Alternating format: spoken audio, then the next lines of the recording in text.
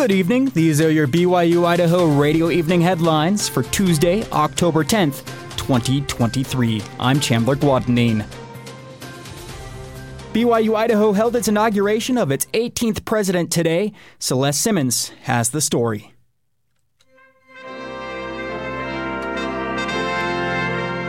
The spirit of Ricks filled the BYU-Idaho Center as students, faculty, apostles, and members of the Board of Trustees came together to install Alvin F. Meredith III as our new president. Elder Ronald A. Rasband of the Quorum of the 12 Apostles of the Church of Jesus Christ of Latter-day Saints gave introductory remarks. In coming to this role, your name, President Meredith, along with Jennifer's, was approved by the First Presidency and the full Board of Trustees of BYU-Idaho. We love and trust you both and know your service here will amplify BYU-Idaho's mission to build disciples of Jesus Christ who will become leaders in their homes, the church, and their communities. Elder D. Todd Christofferson of the Quorum of the 12 Apostles conducted the installation of President Meredith. He invited President and Sister Meredith to the stand. I hereby install you, Alvin Fraser Meredith III, as president of Brigham Young University, Idaho, on this 10th day of October, 2023.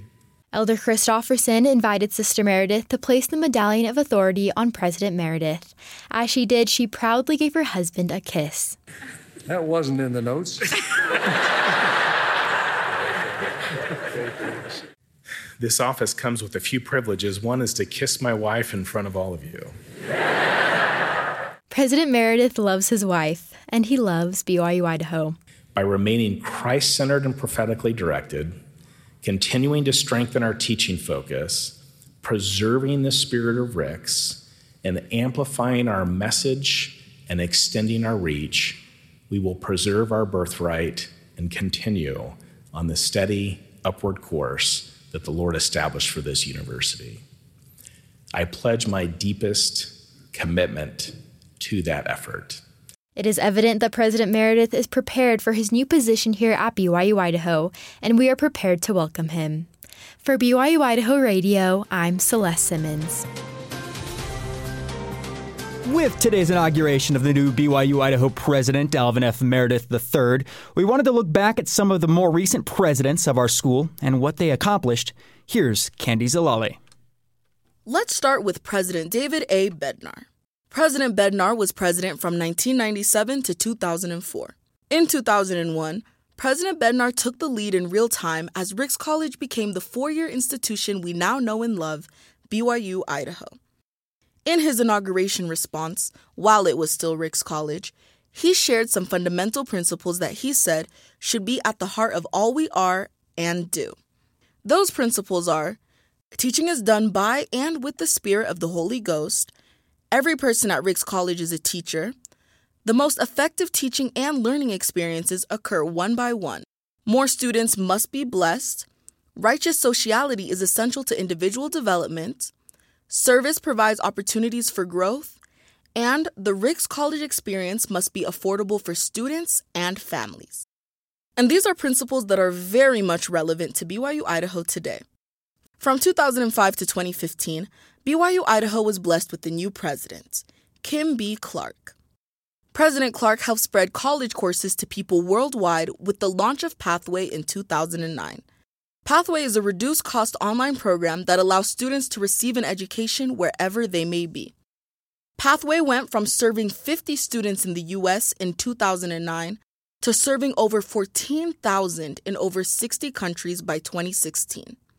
After President Clark left, BYU-Idaho welcomed President Clark G. Gilbert, who served as president from 2015 to 2017. In his inaugural response, President Gilbert taught students to rise up to the calls in their lives. He pushed students to prepare their hearts in ways that will allow it to be a resource to a worldwide church.